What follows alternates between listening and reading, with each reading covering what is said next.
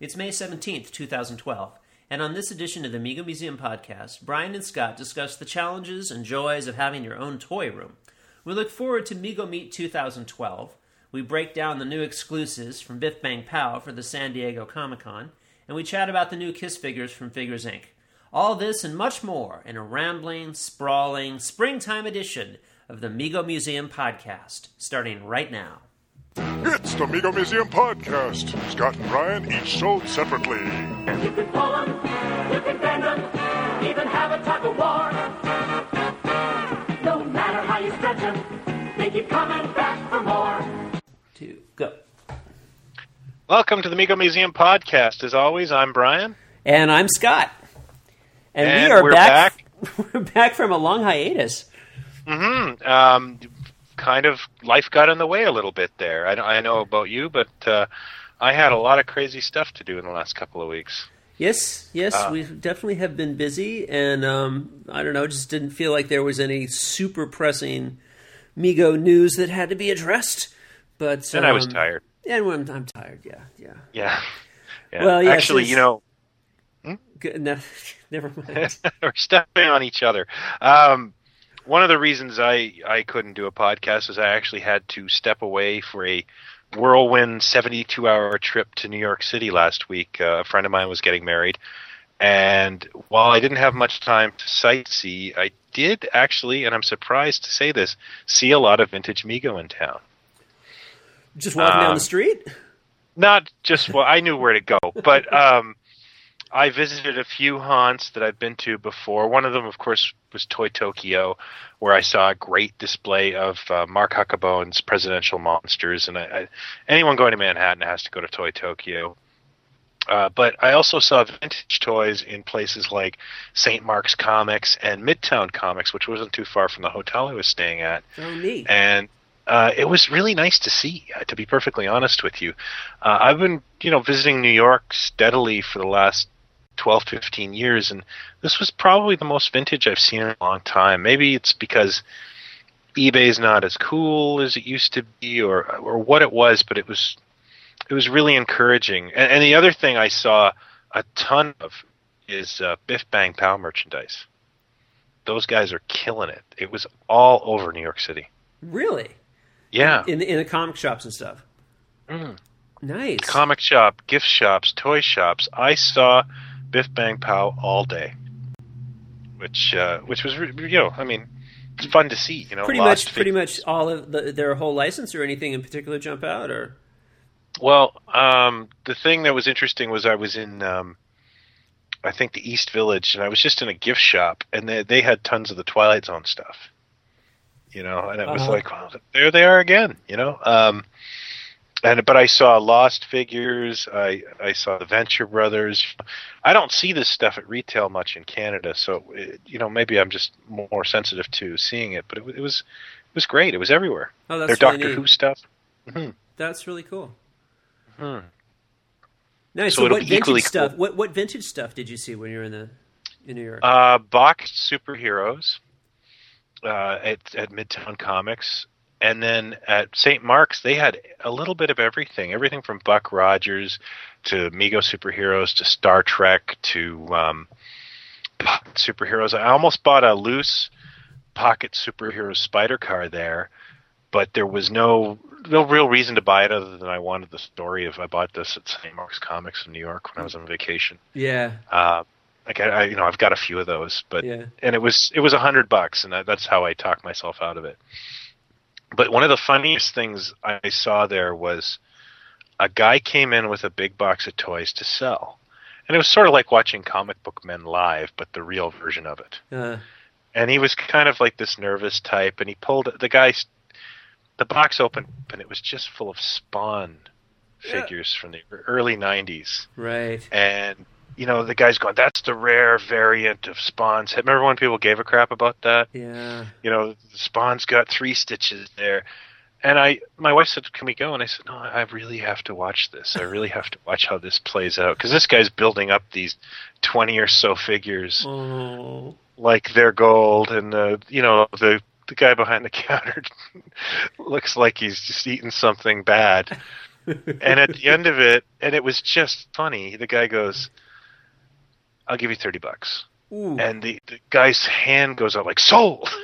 So fast. Wow. And it was just, no drama, no tension. He knew what was up despite his sales pitch. Sales pitch. He was in. And it was just so funny to see. It was like, there's the real comic book man,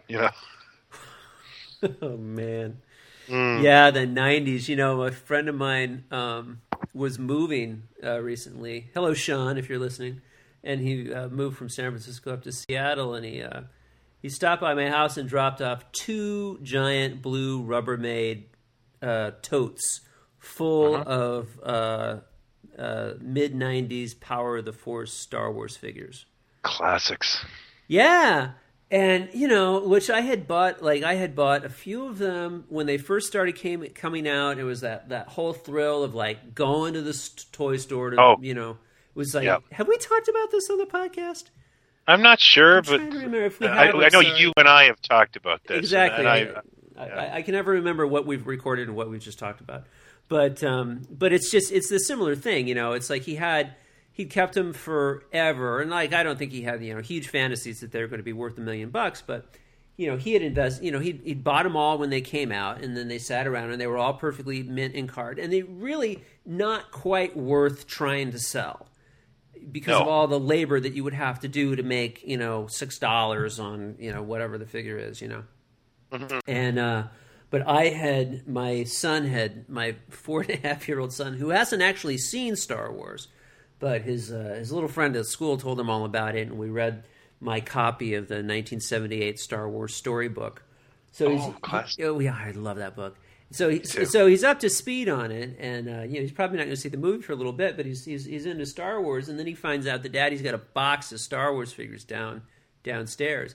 Not only that, but Star Wars figures that I don't really care about. Right. So we pulled those out and started playing with them, and it's like, this little kid's got, 5 stormtroopers now, and he's got more stormtroopers than I ever had, let me tell you that. And, but, he's having a blast with them. And then my friend Sean shows up with these 2 giant boxes full of these Star Wars figures. And so it's been kind of great because we've been having, I didn't give them all to my kid because it would have blown his mind. But every now and then I go down in the basement and I pull out, I pulled out R5D4 the other day, and which the one that they made in the 90s actually shoots a little missile. Like, I'm not sure just why. Like he didn't? Exactly. Yeah. Well, I think it's sort of like meant to emulate like how his head exploded or whatever, but anyway, it's kind of cool. Like R5D4 shoots a missile, and he's like Jonah's favorite robot now. Yeah. But so there's some value in the fact that we acquired all these toys that aren't actually worth anything on the open market, but they're still kind of fun to play with. So, my Simpsons collection. Oh yes, Playmates. That gets a lot of wear and tear in this house. My kids love the Simpsons, and it was just one of those things where I forgot they even existed. They were on the stairs.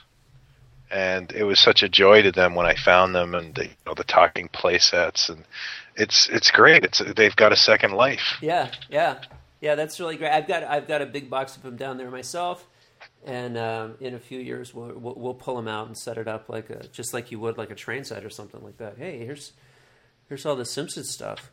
It's funny every time I move that box down in the base, I've got a giant box filled with those play sets, and I hear Mo pour a beer. Yeah. Well, actually, I have a crawl space in my house, and that's actually how you hook up the cable. And it's like Hogan's Heroes to plug in a new device. And I was down there one day, and Comic Book Guy started talking, and it scared the crap out of me. Oh man, they did some great toys. That the Comic Book Guy super collector character. The collector, yes. My kids, yes. Yeah, we've got that. Classic. Yes, love that stuff. And, speaking of toys and tubs, one of the topics that's been on the Amiga Museum this week is toy rooms. Yes. And you've had an adventure with a toy room this week. Yes. Well, one of the reasons that I haven't been quite as available to record podcasts and things like that is we've been dealing with trying to start the process of doing some renovations on my house. We're refinanced, and we're talking to people, and can we redo the kitchen or the bathroom, and blah blah blah blah blah. And we have a basement space at my house that we got real excited about for a little while, about the idea of finishing that basement space out and putting an office down there for me. And then all of a sudden, then the toy room fantasy starts to come on really strong. And I'm like any other red-blooded American male. I want a man cave very, very, very much. And so for a while, it kind of looked like we were going to get it, and then we just ran the numbers and realized that we have a 1924 house out here in Oakland, California, where everything is so cheap to do. So and it just really didn't make sense to do that right now. So maybe one day we'll be able to do that. But yeah, so my toy room evaporated once again this week, and so all of my toys are on display, and I have half of the walk-in closet in my son's room, and that's where all my toys are sort of jammed in together. And so I'm going to live with that for a little while. But it's definitely one of the challenges of being a toy collector is, where do you keep this stuff? And absolutely, and I know that I admire your toy room very much, but I know it was a long time in coming too. Yeah, like when my wife and I bought this house, it was 98, and there was a spare room in the basement that was sort of out of the way, and that's one of the, to be perfectly honest with you, it's the reason I bought this house. My wife liking it helped, but this was the model of house I wanted to buy. But it was unfinished, and it didn't have heat. So, and the wood paneling, it was kind of cool, but it was also kind of crappy. And, I would put all my toys in there, but I'd never spend any time there. So the dream was always to make an office out of it. And it just, the priorities, on the list of priorities, it's just impossible to ignore kitchen, living room, bathroom, those sort of things. And so I put it out of my mind. It took 12 years before we said, okay, let's spend the money and do this. And I think number one was the arrival of both of my children forced my office into what is basically our rec room. And, while it was just the corner, I had the corner. My wife couldn't watch TV without me typing or writing something on the Amiga forums. And, I kept trying to buy quieter keyboards, that sort of thing. Nothing worked. So eventually she's just like, you're driving me crazy. And we I looked into a contractor because I'm a handy guy, but there's just certain things I can't do without help. Right. So I'm really good at the initial teardown and some of the finessing, but the building part I lack a little bit. So, I had to have help with it, but it's been great. It really has. And I'm one of those guys, if I collect it and I can't display it, I don't want it. I'm kind of painted myself in a corner here. There's not like, I look at things like Shogun Warriors and Drool, and then I think, well, where are they going to go, Brian? Right. And you add to it that I have a hoarding problem with catalogs and magazines. Like literally right now in this office, there's a little bit of, because I'm working on the book, Rack Toys, there's a little bit of a trail going on. Yeah. So this is it, Well, I think we haven't really talked that much about DDA displays on the podcast, but I developed these playset display system that I've been doing for a few years, and gave me the ability to make vinyl Mego style playsets. You can see them at ddadisplays.com. But one of the things that the idea behind it too was that I could use these to actually display toys. It's not just a playset. You can actually put a plexiglass window on the thing and display your toys. And and that is pretty much what my toy room is about right now, just because I was like really interested in thinking of different ways to display, so I've got superheroes displayed in a certain way, and my Star Trek guys, and a whole Enterprise bridge and all that kind of stuff. And then, but because of space limitations, a lot of my collection has changed because of that. I let go of the play sets and my like my boxed Bat Lab and Joker Mobile, or really just don't get the space they deserve, because they're kind of stuck in a closet somewhere. And but then the other part that complicates our lives is that I'm working on Dita displays, and sometimes I'm doing that at my desk. My desk is in the living room, which is where the TV is. So we have a lot. We have a lot going on in our house, and I think we would all love for the toys and Dita displays and everything to move down into their own little world. But for now, God bless my family. They love and support me, and so we're all gonna live here together with our little men in vinyl boxes. But patience comes to those who wait. Yep. And you say that you don't like to buy stuff that you're not going to be able to display. So one of the other things that's been going on at the Mego Museum is longtime member Scott Aronson, after like 20 years of not really having a toy room, he and his family were able to build a house. I think he lives in Alabama. And they just built a new house, and Scotty's got himself a toy room, which I think he designed. If I'm not mistaken. I'm sure that there's definitely some thought when Scott's an artistic guy, so I'm sure he had some good thoughts about that. And he has been, and despite the fact that he didn't have a toy room, Scotty never stopped collecting. No, in fact, he's got heck of a collection. I would think so. Yeah. And, just in some of the preview pictures he's shown, it's like, oh wow, it was.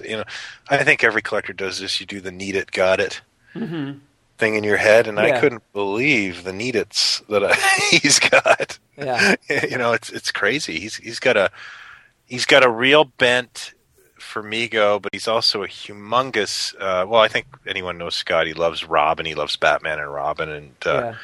He's amassed quite an interesting pile of stuff. Yeah, well, he's a big Dynamite collector. That's right. And serious, I think he had like 3 of her camper vans at one point or something like that. That's right.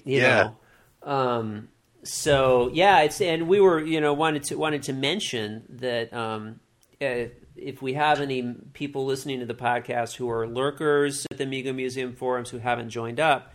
One of the benefits in registering and participating on the forums is you actually get access to certain forums that are not open to the general public, and one of those is Toy Room Central. People post pictures of their collections, and they don't necessarily want to post that to the whole general public, but they want to share it with the Mego community.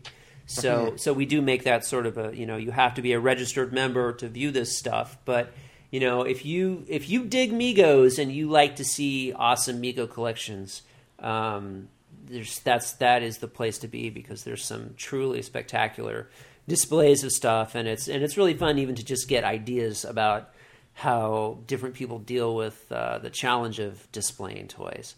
I love looking at other people's collections and how they display them, and especially love how. And it just sounds strange, but it's almost like Home and Garden for geeks. Yeah. Because there's one fellow in England, and I can't remember his name, but he's got the coolest office. Like, it's just, I think his handle is Captain Big Trousers. Have you seen his office? No, but I'm picturing his avatar, which is hilarious. Yeah, he's just, it's really cool. You say that, but you have to see. It's like that is a one nice workspace. Nice. And of course, he's got toys, and he's put a lot of thought into what he's done, and it's that's good. Yeah, it's Home and Garden for geeks. Like I said, you just sit there and stare at ideas, and everybody's got something to offer or a way that things have to be displayed, and I really enjoy it. Yeah, no, it's fantastic, and I mean, we spend a lot of money, a lot of time getting these things, and you have to have a way to live with them. Mm-hmm. You have to have a way to make it acceptable to the people that you live with. Oh yes, you know what I mean. I mean, when I was single, I didn't know anything about interior decorating. I decorated with toys. Oh, me too. Yeah, and posters I found at video stores. Yeah, exactly, yeah. Exactly.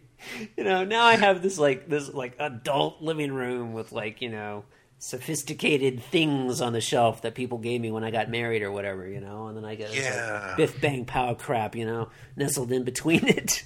When I first got married and we didn't have kids, there was toys probably in 3 rooms of the house. And then now, especially since I built the toy room, if I get a package in the mail and I innocently open it and leave it on the living room, on the living room coffee table, it is down in this office within 30 minutes. My wife has done everything but build a chute. It's crazy, but I get it. Yeah, totally. But there is no toys in this house.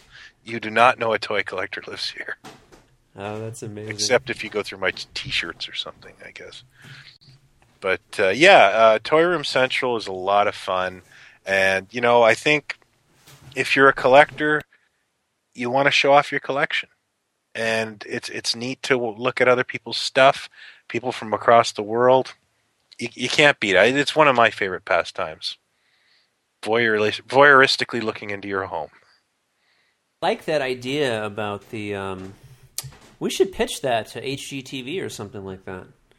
Yeah, we should. Bravo or something. Yeah, Scott and Brian's toy room makeover, or something like that. And then you and I can do the renovations. Yeah, that'd be great. We're just we'll just barge into your house with a armful of glass display cases from IKEA and go to town on you. Yeah, I like it. Yeah, we can belittle your Spawn collection.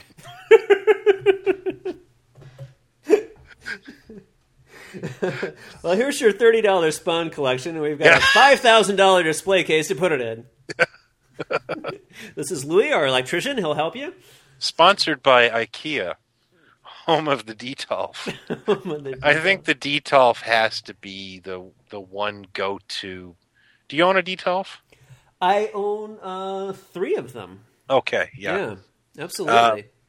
We have a store in Canada called JYSK. It's a knockoff of IKEA. And for a very brief time, they were selling a double-sized Detolf. Ooh. And it was just when my toy room was finished, and I went there, and they were on sale for $100. I bought 3 of them. They don't make them anymore. But they are the most brilliant display cases ever. I loved them. But the one sad thing that happened to me recently was in the company I work for, I won't divulge a lot, but we downsized one office. We moved all the people from there into my office, and we took all their furniture. And for some reason, and I don't know, I never was in the other office, they had 14 feet of trophy case. Oh, dear. That is about... They're 2 trophy cases. They are 7 feet long, they are 6 feet tall, and they are 1 foot deep. And they are on their way to your house now? Well, I talked to the woman who runs the warehouse, and I said, "Are these available?" And she said, "You know what? We just give them away." And she goes, "But I want one because my husband collects toy tanks." And I said, and then I got to be able to go, well, I want them for toys too. And, kind of kindred spirits. I came home, I went into my office, I measured every wall. And it was that Charlie Brown crushing defeat of, no. I don't have room for this. I would have to tear this entire place apart and where I do have room, the ceiling hangs down just a foot too deep, and it's done. Like I would have to like be ripping out walls and toilets and stuff upstairs to get this thing in. And I was really sad. And I came in and I said, that trophy case, I can't take it. And she whispered in my ear, neither can my husband, and he's ready to hang himself. Oh. So yeah, that was a huge defeat. But I think a lot of us have Detolfs. I've got 3 in my house right now. Yeah. And, Well, I was frustrated for quite a while, though. The one thing about a Detolf is like the general space is 15 inches high, which is like a little roomy for Migos. Or Micronauts, yeah. Or a lot of things. And then I found, this. I consulted the internet and found some guys who do aircraft models had the same sort of issue. And so there's some hacks out there. You can add shelves to a Detolf. Oh, and we should put that link. I will. We'll put it in the show notes. If you go to my website at ddisplays.com, I have a post about it. Because the DDAW panels are 10 inches high, and I wanted to outfit a Detolf for my Lost stuff. Right. So I've got like 1, 2, 3, 4, 5. Yeah, I got 6 shelves going in a Detolf, which is twice as many as they normally have. Just using these little, they're little, I think they call them cable clips or rope clips. Get them at the hardware store, and it's like a U-shaped piece of metal that you wrap around the metal bar of the Detolf and add some screws, and then went to the glass store and got a couple more shelves cut. And so there's different ways you can hack a Detolf to make it a little bit more Amiga friendly if you want to.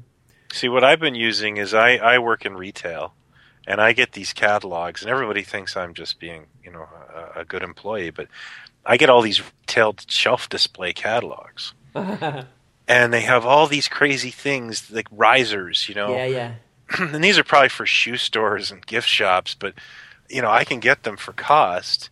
And what they are is they're like clear acrylic things that raise up behind other things. Like so you can put a row of Migos at this level in a Detolf, and then put another row in front of it, and you can see everything. Stair step it, yeah. I use a lot of risers, basically, is what I'm trying to say, and it's just one of those things that I'm lucky enough to be in that industry, and that's another thing is I actually happened to see a Hallmark store closing one day about 10 years ago, and I knew the landlord of the building, and they had like left in it like a thief in the night.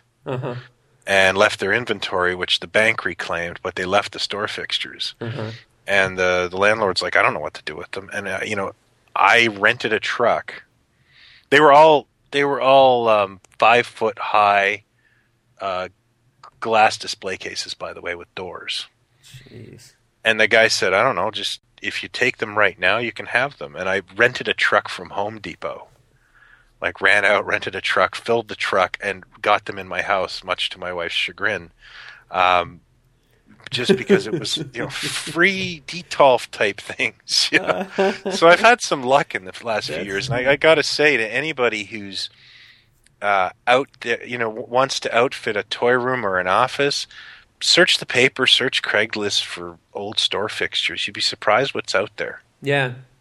Yeah. It's the kind of thing that's like, it's actually pricey if you go out to buy it. But if you find someone who's motivated to get it, because they're bulky and really heavy and hard to deal with. And you'd be surprised how many of these used store fixtures guys there are out there. Yeah. And at the worst case scenario, you have to drive to some warehouse full of creepy old mannequins, which is kind of a story in itself. Yeah, we'll do that on our next podcast. I actually have some photos on my phone if you ever want to see them. I regularly haunt these places. Yeah. So, but, the toy room is definitely part of being a collector, I think, or, whatever you call it, your man cave. And some of you you have more tolerant spouses, and your basement is where your TV's at has a cool display in it, and I envy you, but life is what it is. So, and I guess speaking of toy rooms and displays, we should talk a little bit about what's coming up in the next 3 weeks, which is our big event, Mego Meet. Yes, indeed. Which I can't believe is coming up so quickly. But I know in talking with Steve Moore a little bit that the big display this year will actually be a bit of a salute to the Remigo. Over the years, we've had different displays. You've been there for a couple of them, Scott, where we've had all the world's greatest superheroes, or we've had this huge room of vintage Megos, full of Steve Goalgetters and Joe Namaths and Zorros and all that sort of thing. And Yeah. last year we did a big display to customs, and this year we're going to salute, the new blood, the Venture Brothers, the retro action heroes, that sort of thing. And I'm looking forward to it. I know you won't be able to make it this year, but you'll be there in somewhat of a spirit because we will be selling. Steve and I will be selling Dita displays at our table.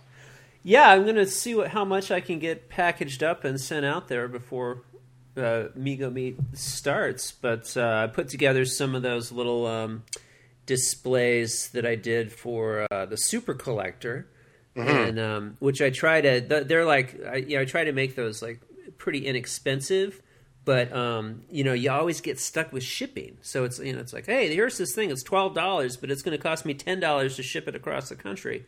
Right. So hopefully, if we just ship a bunch of them out there and stick them on a table, people will pick them up. Well, and I'm going to send out a couple of the Brick Mantooth play sets for Odeon Toys, and so looking forward to that. I'm. By the way, we haven't discussed it on the podcast. I have a Brick Mantooth playset that you graciously gave me. I am blown away by it. I love it, and the thing that really kills me is the ashtray. Oh, thank you. I wish I could take credit for the ashtray. I know. That's Paul at Laser Mego. But I know that you sent him a photo of the bar from a catalog because I have that catalog page. But for him to have copied the ashtray, that's brilliant. I picked it up and what is this? Oh my God! I know. Which of course, Brick doesn't smoke. He never would, but because his body is a temple. Right. But, okay. But yeah, no, it's always classy to have ashtrays for your guests. Right. Of course. Yeah. Especially. No, that's great. And the little bar that we made is exactly it's straight out of photo reference from Plaid Stallions. I seen the thing. I'm like, we need this, and so he made that. And I'm glad you like it. I'm really proud of that playset. As somebody said, it looks like an apartment where. Oh God! I'm just skipping. What's his name from Hogan's Heroes? Bob Crane got murdered. Exactly.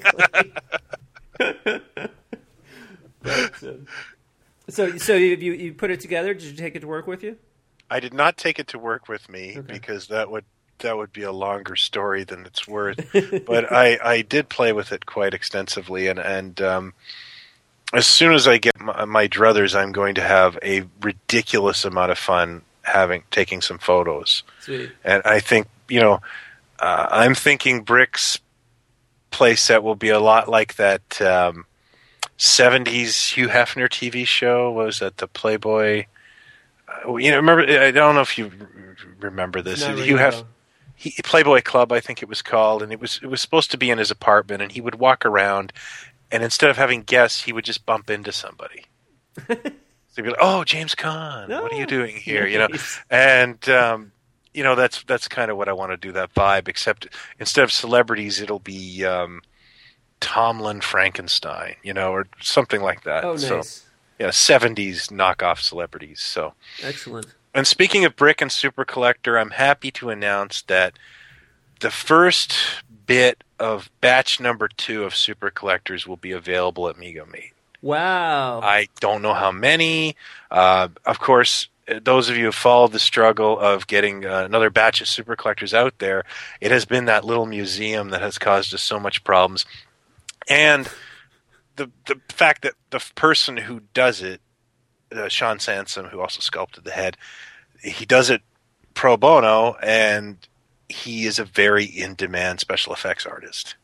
And he has had a very good year, and you can't begrudge a guy for having a lot of work, Yeah. especially in these days. So, I've had to kind of just patiently wait. And he contacted me last week and said, I have some of them done. I'll have a few more done. I don't think we're going to continue producing the museum in this manner. We are going to work on a plan B so I can get the rest of the super collectors out there. I don't know what that is. Yeah. So, to stay tuned. But this summer there will be another batch of super collectors. And I'll make sure that equal amount will be available at Mego Meet and online. So hopefully everybody gets one. Yeah. I know that, the first wave sold out so incredibly fast, like especially for, it was a week, which is, very, it's great for me, the person who put this together, and to see that happen, because it means I won't go broke here. Oh, thank God! Yeah. We're so grateful for the support.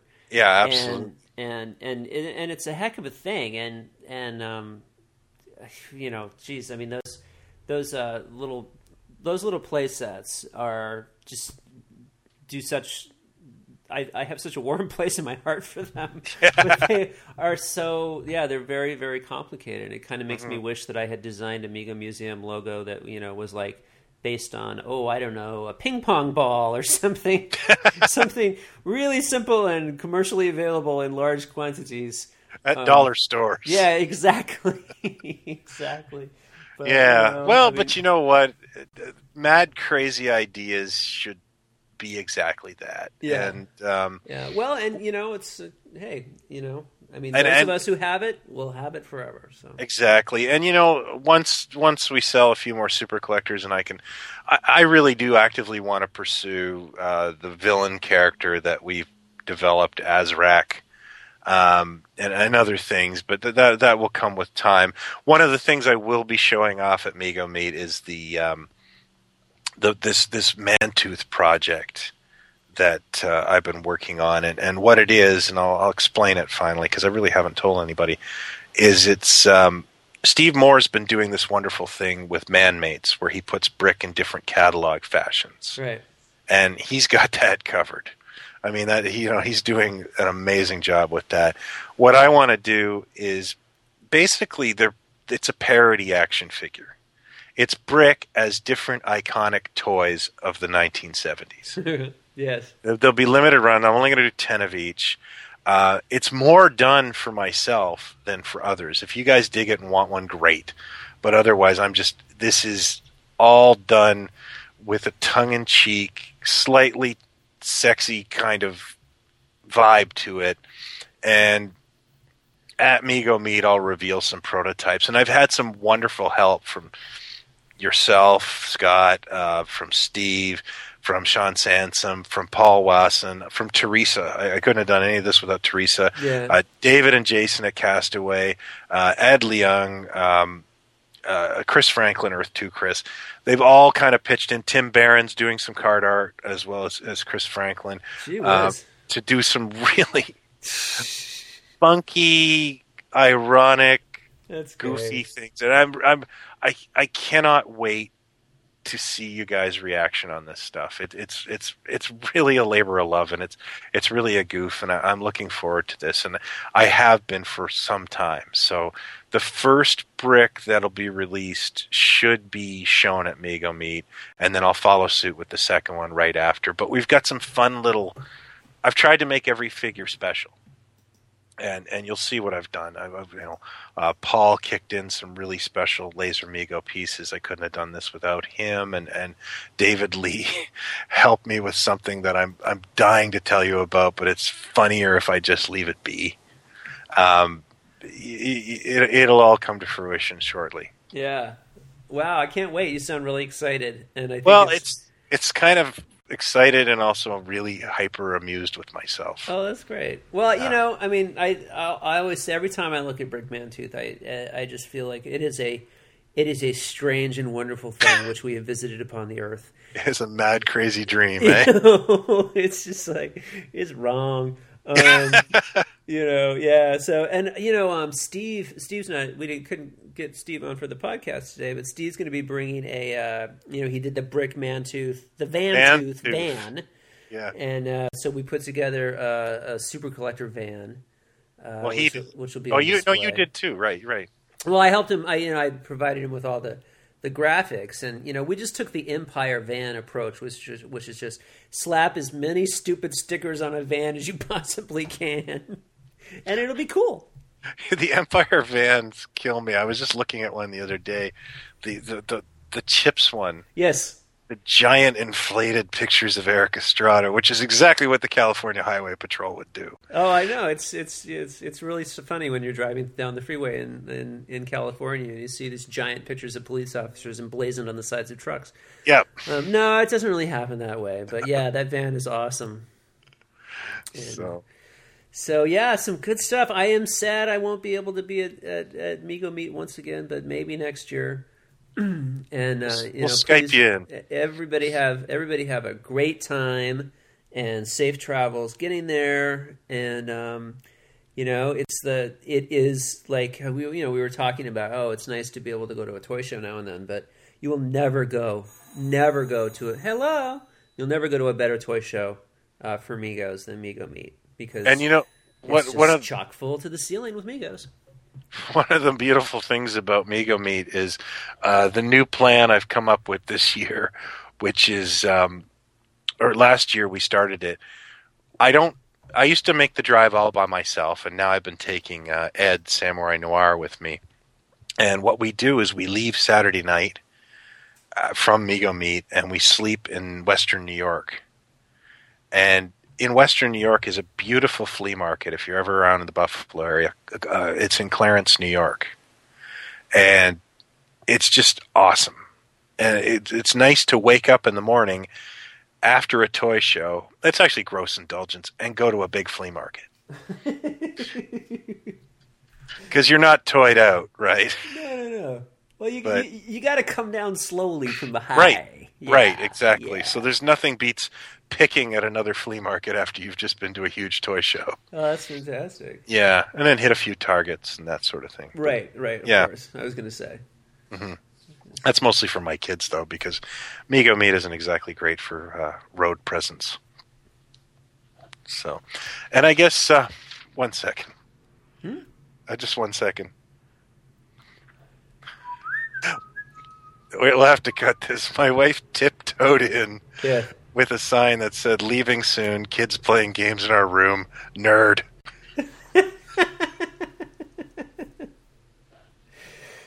So, hey man, she married him. What do you want? I know.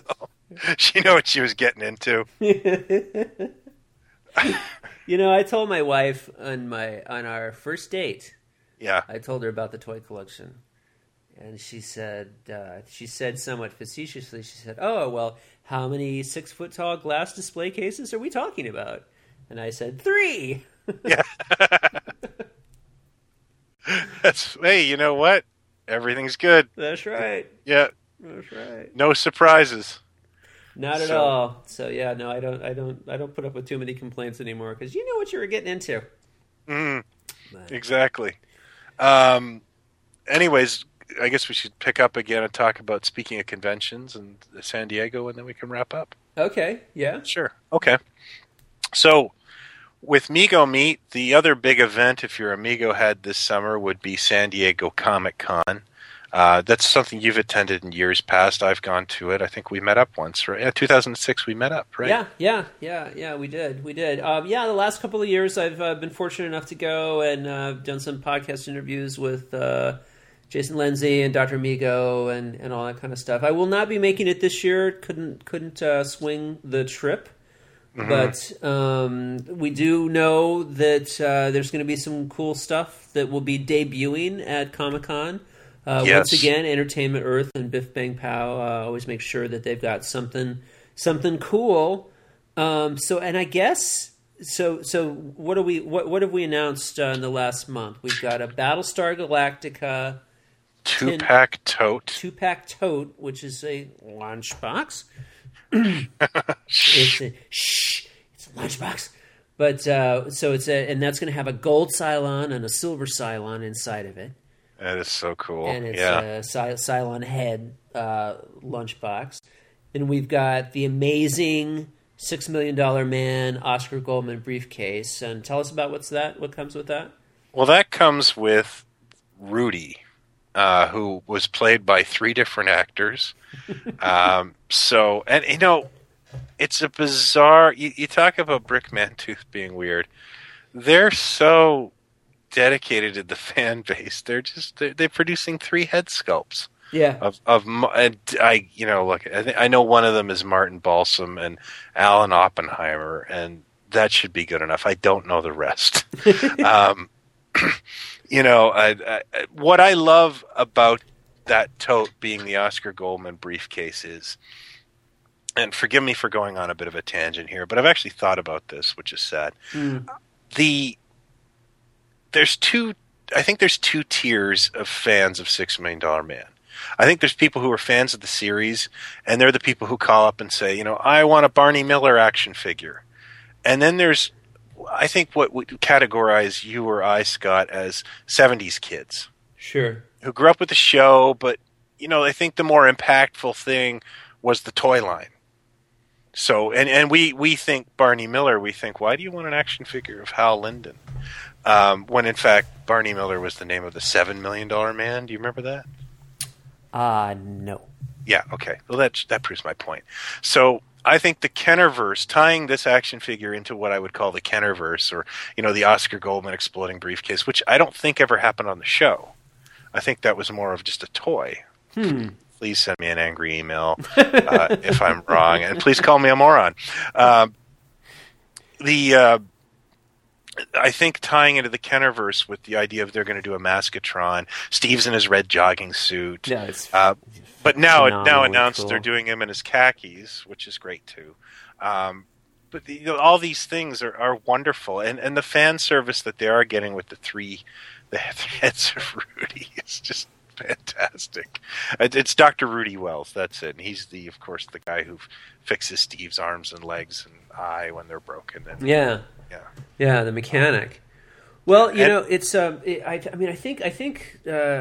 know Jason talked about this on the Geek Shall Inherit podcast a little bit. I'm not sure if he got into it, but I have to assume that. I mean, they're very creative people, and they're fans of pretty much anything that they do a property of. And I have to assume that some properties are just easier to deal with than others. And it was for whatever reason, it was possible and practical to do this kind of ridiculous toy for $6 Million Man. Whereas on other properties, they really want to do the fan service, but there's some sort of bureaucracy or legal problem or whatever that gets in the way of producing something just cataclysmically cool, like they're doing. So but I hope that. I just think it's great. Obviously we're fans of what they do, and I hope this is a big success for them because it's such a crazy idea. It just might work. Yeah, exactly. And I know Jason has brought that up on his own podcast and probably this podcast. It's amazing when things come together because there is a lot of. I've worked in licensing for years, and there is a lot of barriers to entry. There's certain things you're not allowed to do, and I've had that experience. I've worked with Warner Brothers, Nickelodeon, all those guys where you're like, hey, can I do this? And they go, no, this is what you get, and you're stuck. So to see these guys move around and dance around and do these kind of fun things, like the Shatner last year at San Diego Comic-Con. Shatner wasn't even a part of the original license. For Twilight Zone, they somehow worked that out. I was told that, and I'm a bad friend for not remembering, but Jason did explain that to me. So that was another thing they just worked on and got, and that's really great. And they did some fun things with it. That's fantastic. And and it's like they're doing great stuff with Doctor Who, but I know that I know that it hasn't been easy.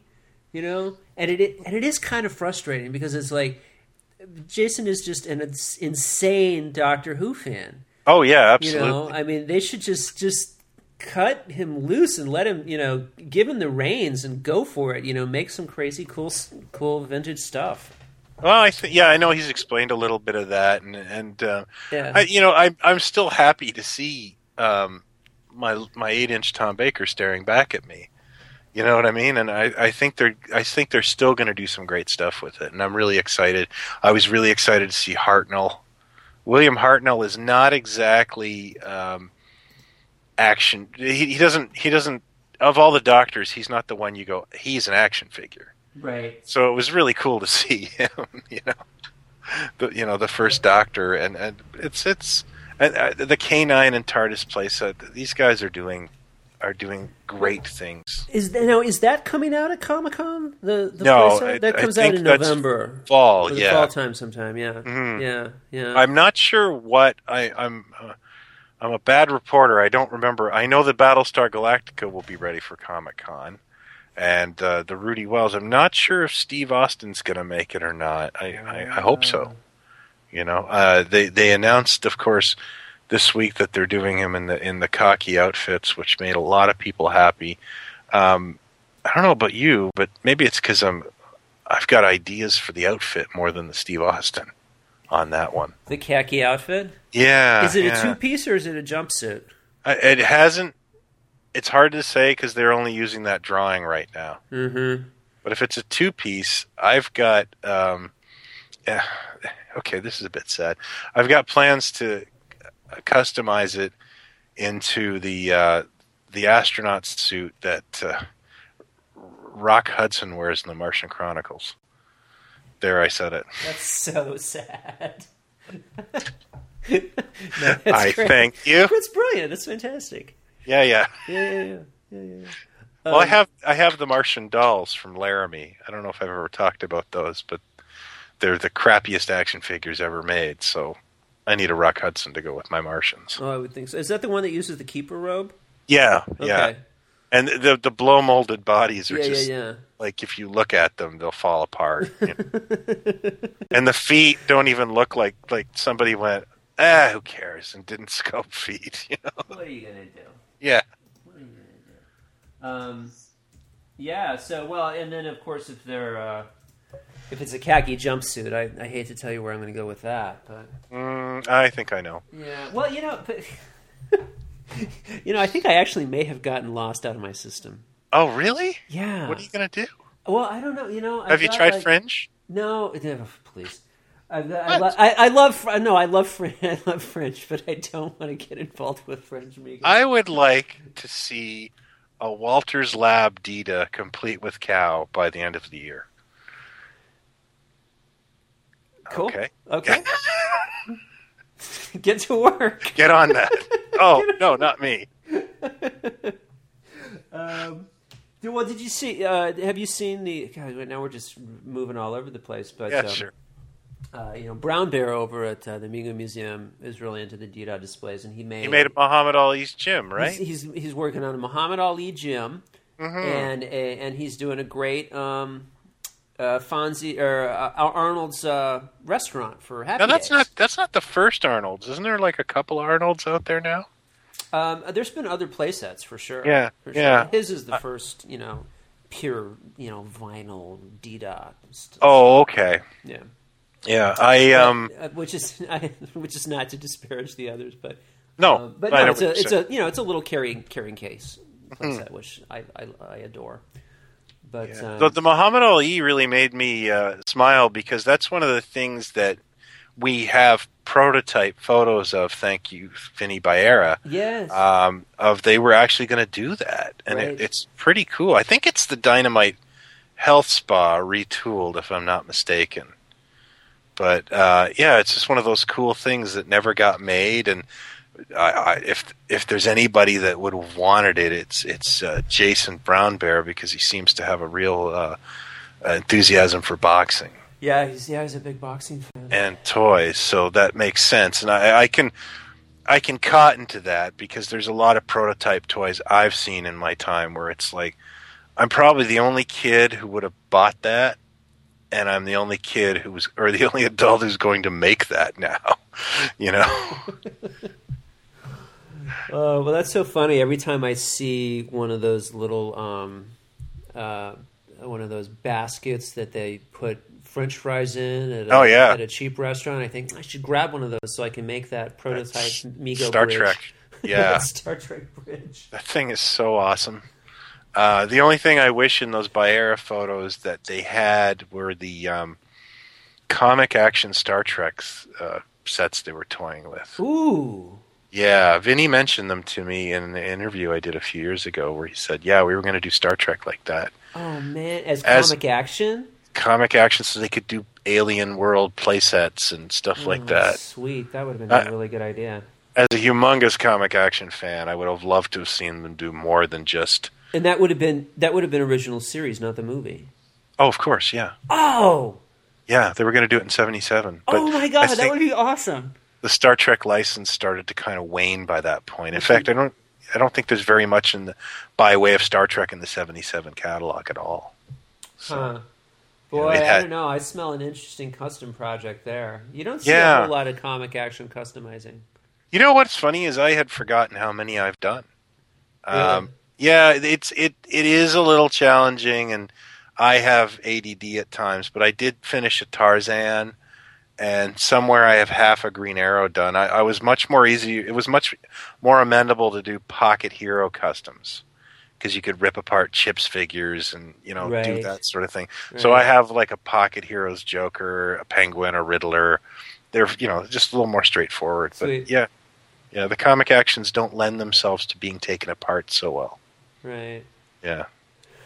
So, well, that's... this is awesome. We're just bouncing all over the place on this podcast today, aren't we?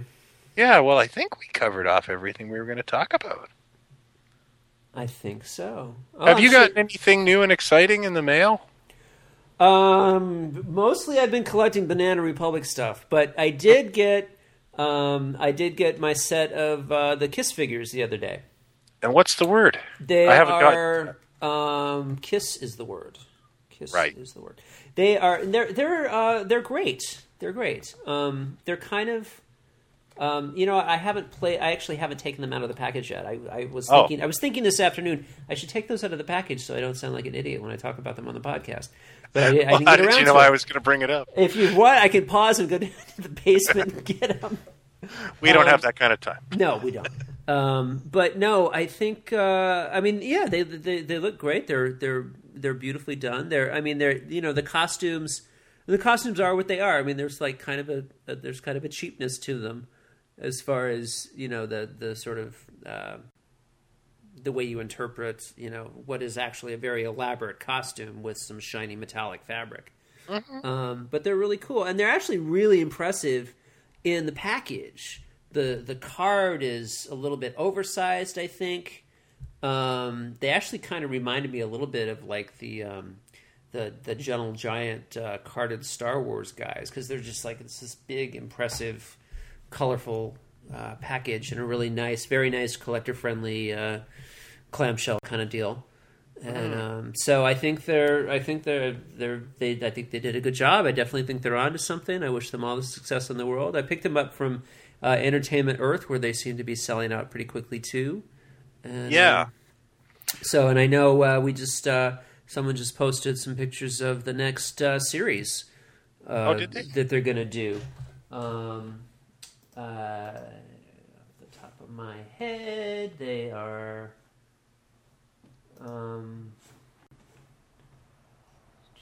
talk amongst yourselves. Rhubarb. Kiss figures from round 2. All right, I can't find it. Go look on the Mega Museum. There's pictures of them. Yeah, they're great. That's cool. I've yet to buy a set. I've been kind of half flirting with waiting to find them in a record store and getting excited about them, but I'm kind of an Ace Frehley fan, so I might order them fairly shortly. I've got a weird plan to replicate Kiss Meets the Phantom of the Park. Yeah. So I want to make those robots they fight. Cool. Yeah, I'll be the only kid on my block with those.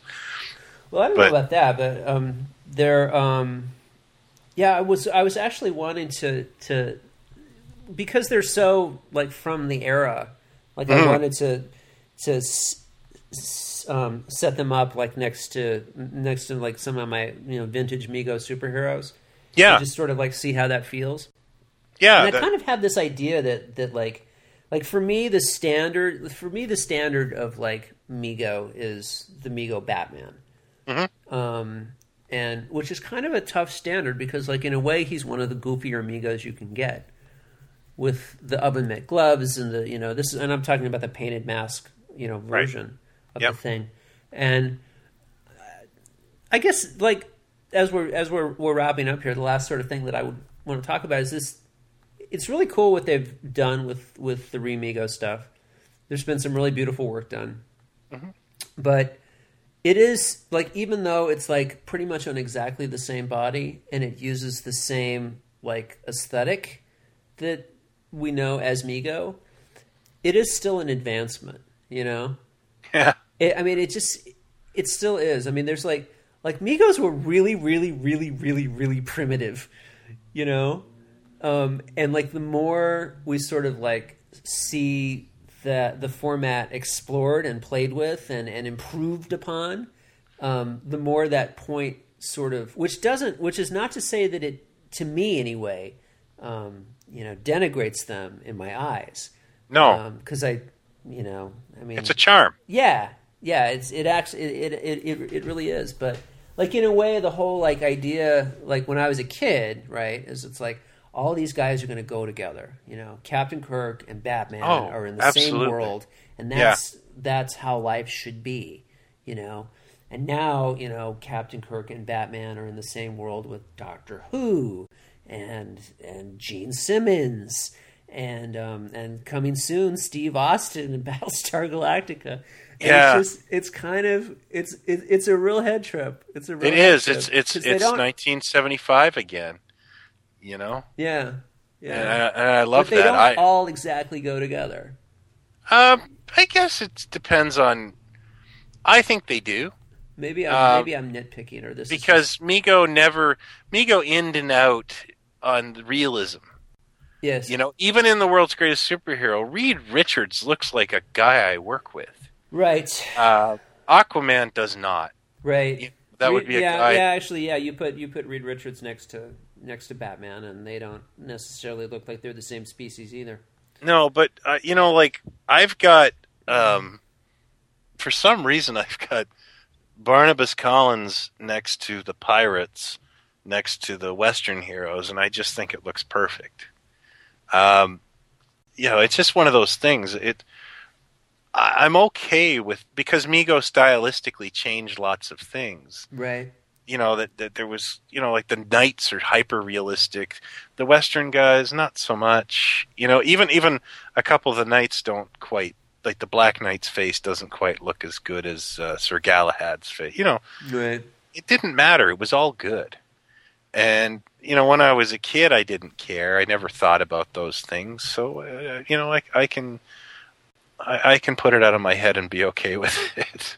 If somebody started coming out with 8-inch Hot Toys, then there might be a big problem for me. Mm-hmm. Because I think everybody's idea of utopia in the Re-Mego is completely different. Yeah. And I think one of the reasons that I gravitate towards MC, like I love the monsters. I love their Universal Monsters, or Biff Bang Pow's Doctor Who, is there is a little bit of that, that's how they would have done it too. You know what I mean? Like, yes, there would have been little tiny corner cuts on Amigo, and I especially appreciate that on the Venture Brothers and things like that, where it's like, that's exactly what would have been done 20 years ago, 30 years ago, and I'm in a good place about that. Yeah, yeah. So no, it's all good on my angle, but I've yet to see these Kiss, and I'm jealous that you've got a set. On my end, it's more of a vintage thing. I managed to pick up my little fascination is Toy Insider publications. I've been collecting those for 20 years, and I managed to pick up some directory issues that I've not ever seen before. So I'm anxiously checking the tracking number on those because I love toy history. And on the other thing is, working on my book, I discovered a toy line I did not know existed. Really? Yeah, and it was made by Fleetwood Toys, one of the rack toy companies I'm working on the book. And I just want to tell you now, it's Manimal. Dude, really?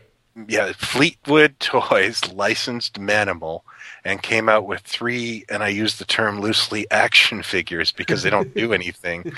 But these are they defy description. They are not action figures of the cast, and they are not figures of animals. They are half man, half animal action figures. Wow. So, like, a man's body and a bird's face, or a snake that's slowly turning into a man. Like, they're Manimal in mid-transformation. I don't know if you're familiar with the TV show. I was in for some reason at that time. I mean, it's maybe it's starting to come back to me. So, I think it was on in about '83. And it was about a man who could turn into animals. Right. And he was a detective. So these toys show him mid-transformation. Yeah, and if you recall, the big draw of the show was the Dick Smith, I believe it was Dick Smith, or Stan Winston, one of those two, transformation makeups where they'd show him turning into a puma, and it was like American Werewolf in London, that real detail, or they'd show him turning into a bird. But the thing with the show was, that's all the makeups they had in the can. So if Manimal turned into an ox, he just went behind a rock. He came out as an ox, right? So the audience kind of, And I can honestly remember being 12 years old and going, this show's really stupid.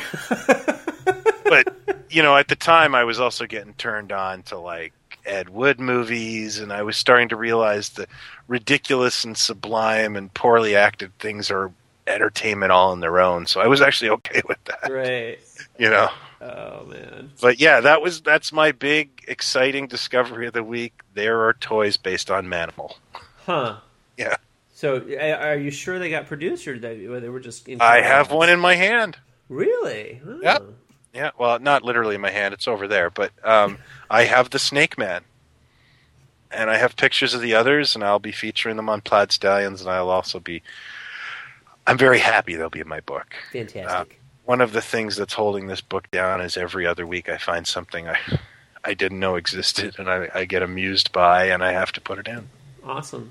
So it'll be 1,000 pages. That's fantastic. Well, get them made, and... then we'll get the book made, and then you'll have to start doing updates. Yeah. Yeah. Yeah, exactly. Well, maybe Volume 2 will come out. I don't know. Fantastic. All right. Well, this has been a great podcast, I think. I think it's been great, considering we just kind of pulled it together. That's right. Yeah. That's right. Well, it's a nice way to spend an afternoon, and we'll see. We won't even make a promise as to when the next podcast is going to be. Maybe we'll do one soon. We'll probably do one related to Mego Meet. You're going to take your recorder to the meet. I absolutely will. All right. Yes, and we will have some more on the floor interviews, hopefully. Fantastic. Yeah. Get some compromising photographs. Absolutely, but they'll mostly be of me. Yeah. Right. Yeah. Right. Okay, dude. Well, it's been great talking to you, and let's go ahead and sign off in our classic way. All right. Until next time, Mego Heads, I'm Brian. And I'm Scott. And we're saying... Collect them all! Yay! Oh, it's Sonic Boom, the Kiss figures. Oh, that's the name of a record store I go to. Very cool. I just finally found the thread. They're doing Sonic Boom, whatever that means. Never owned it. Thank God. Yeah, you know what? I don't understand Kiss outside of they were in a movie and they had a comic book, and I know a couple of songs and that Gene Simmons is an a-hole. That's pretty much all I got. I remember being in a line at a toy show with a Kiss fan, and I realized that was the day I realized that Kiss fan, baseball fan, comic geek, you're all geeks. You know? The guy knew so many facts and details, it was actually kind of scaring me a little bit. Well, yeah, that's just how it goes. I mean, yeah. And we start early in this country, like, I mean, my son and Thomas the Tank Engine. Oh yeah, and that was pretty hardcore. And then it's on to dinosaurs, and then it's on to rock bands, and then it's on to baseball teams, and then it's on to girls, I suppose. And then there you go. That's how you grow up in this world. Yeah, well, one obsession after another. You're right. Yeah. Although, it's amazing you can break free of girls. What was I going to say? One of the things I wanted to bring up, I didn't want to bring up with the podcast because it's just sort of silly, is you were talking about how, like, Star Wars gets in, and I remember one time Dean said, I want to try and watch Star Wars, and I put it on, and he was like, this is boring, and he walked away and played with superheroes. Yeah. And I thought, all right, well, I don't really care. The Star Wars obsession came via Lego Star Wars games. Uh-huh. Because they're really fun and they're really addictive. And by the end of that, he was completely into Star Wars. Wow. And then my wife bought him Lego Harry Potter, and then he was wandering around with a stick casting spells, embarrassing me in public. And then, like, I can't wait. Lego Batman 2 is coming out, and it's got the whole Justice League. I don't care if it's his birthday or what. He's getting that game. Back to superheroes, boy. All right. Well, that concludes this week's edition of Geek Dad. Yeah, Geek Dad, our second auxiliary podcast.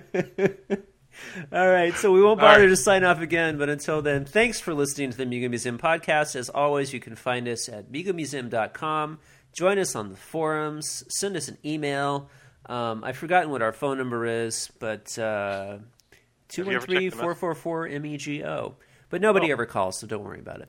Okay. But anyway, we love you all, and we'll talk to you later. Take care. Bye-bye.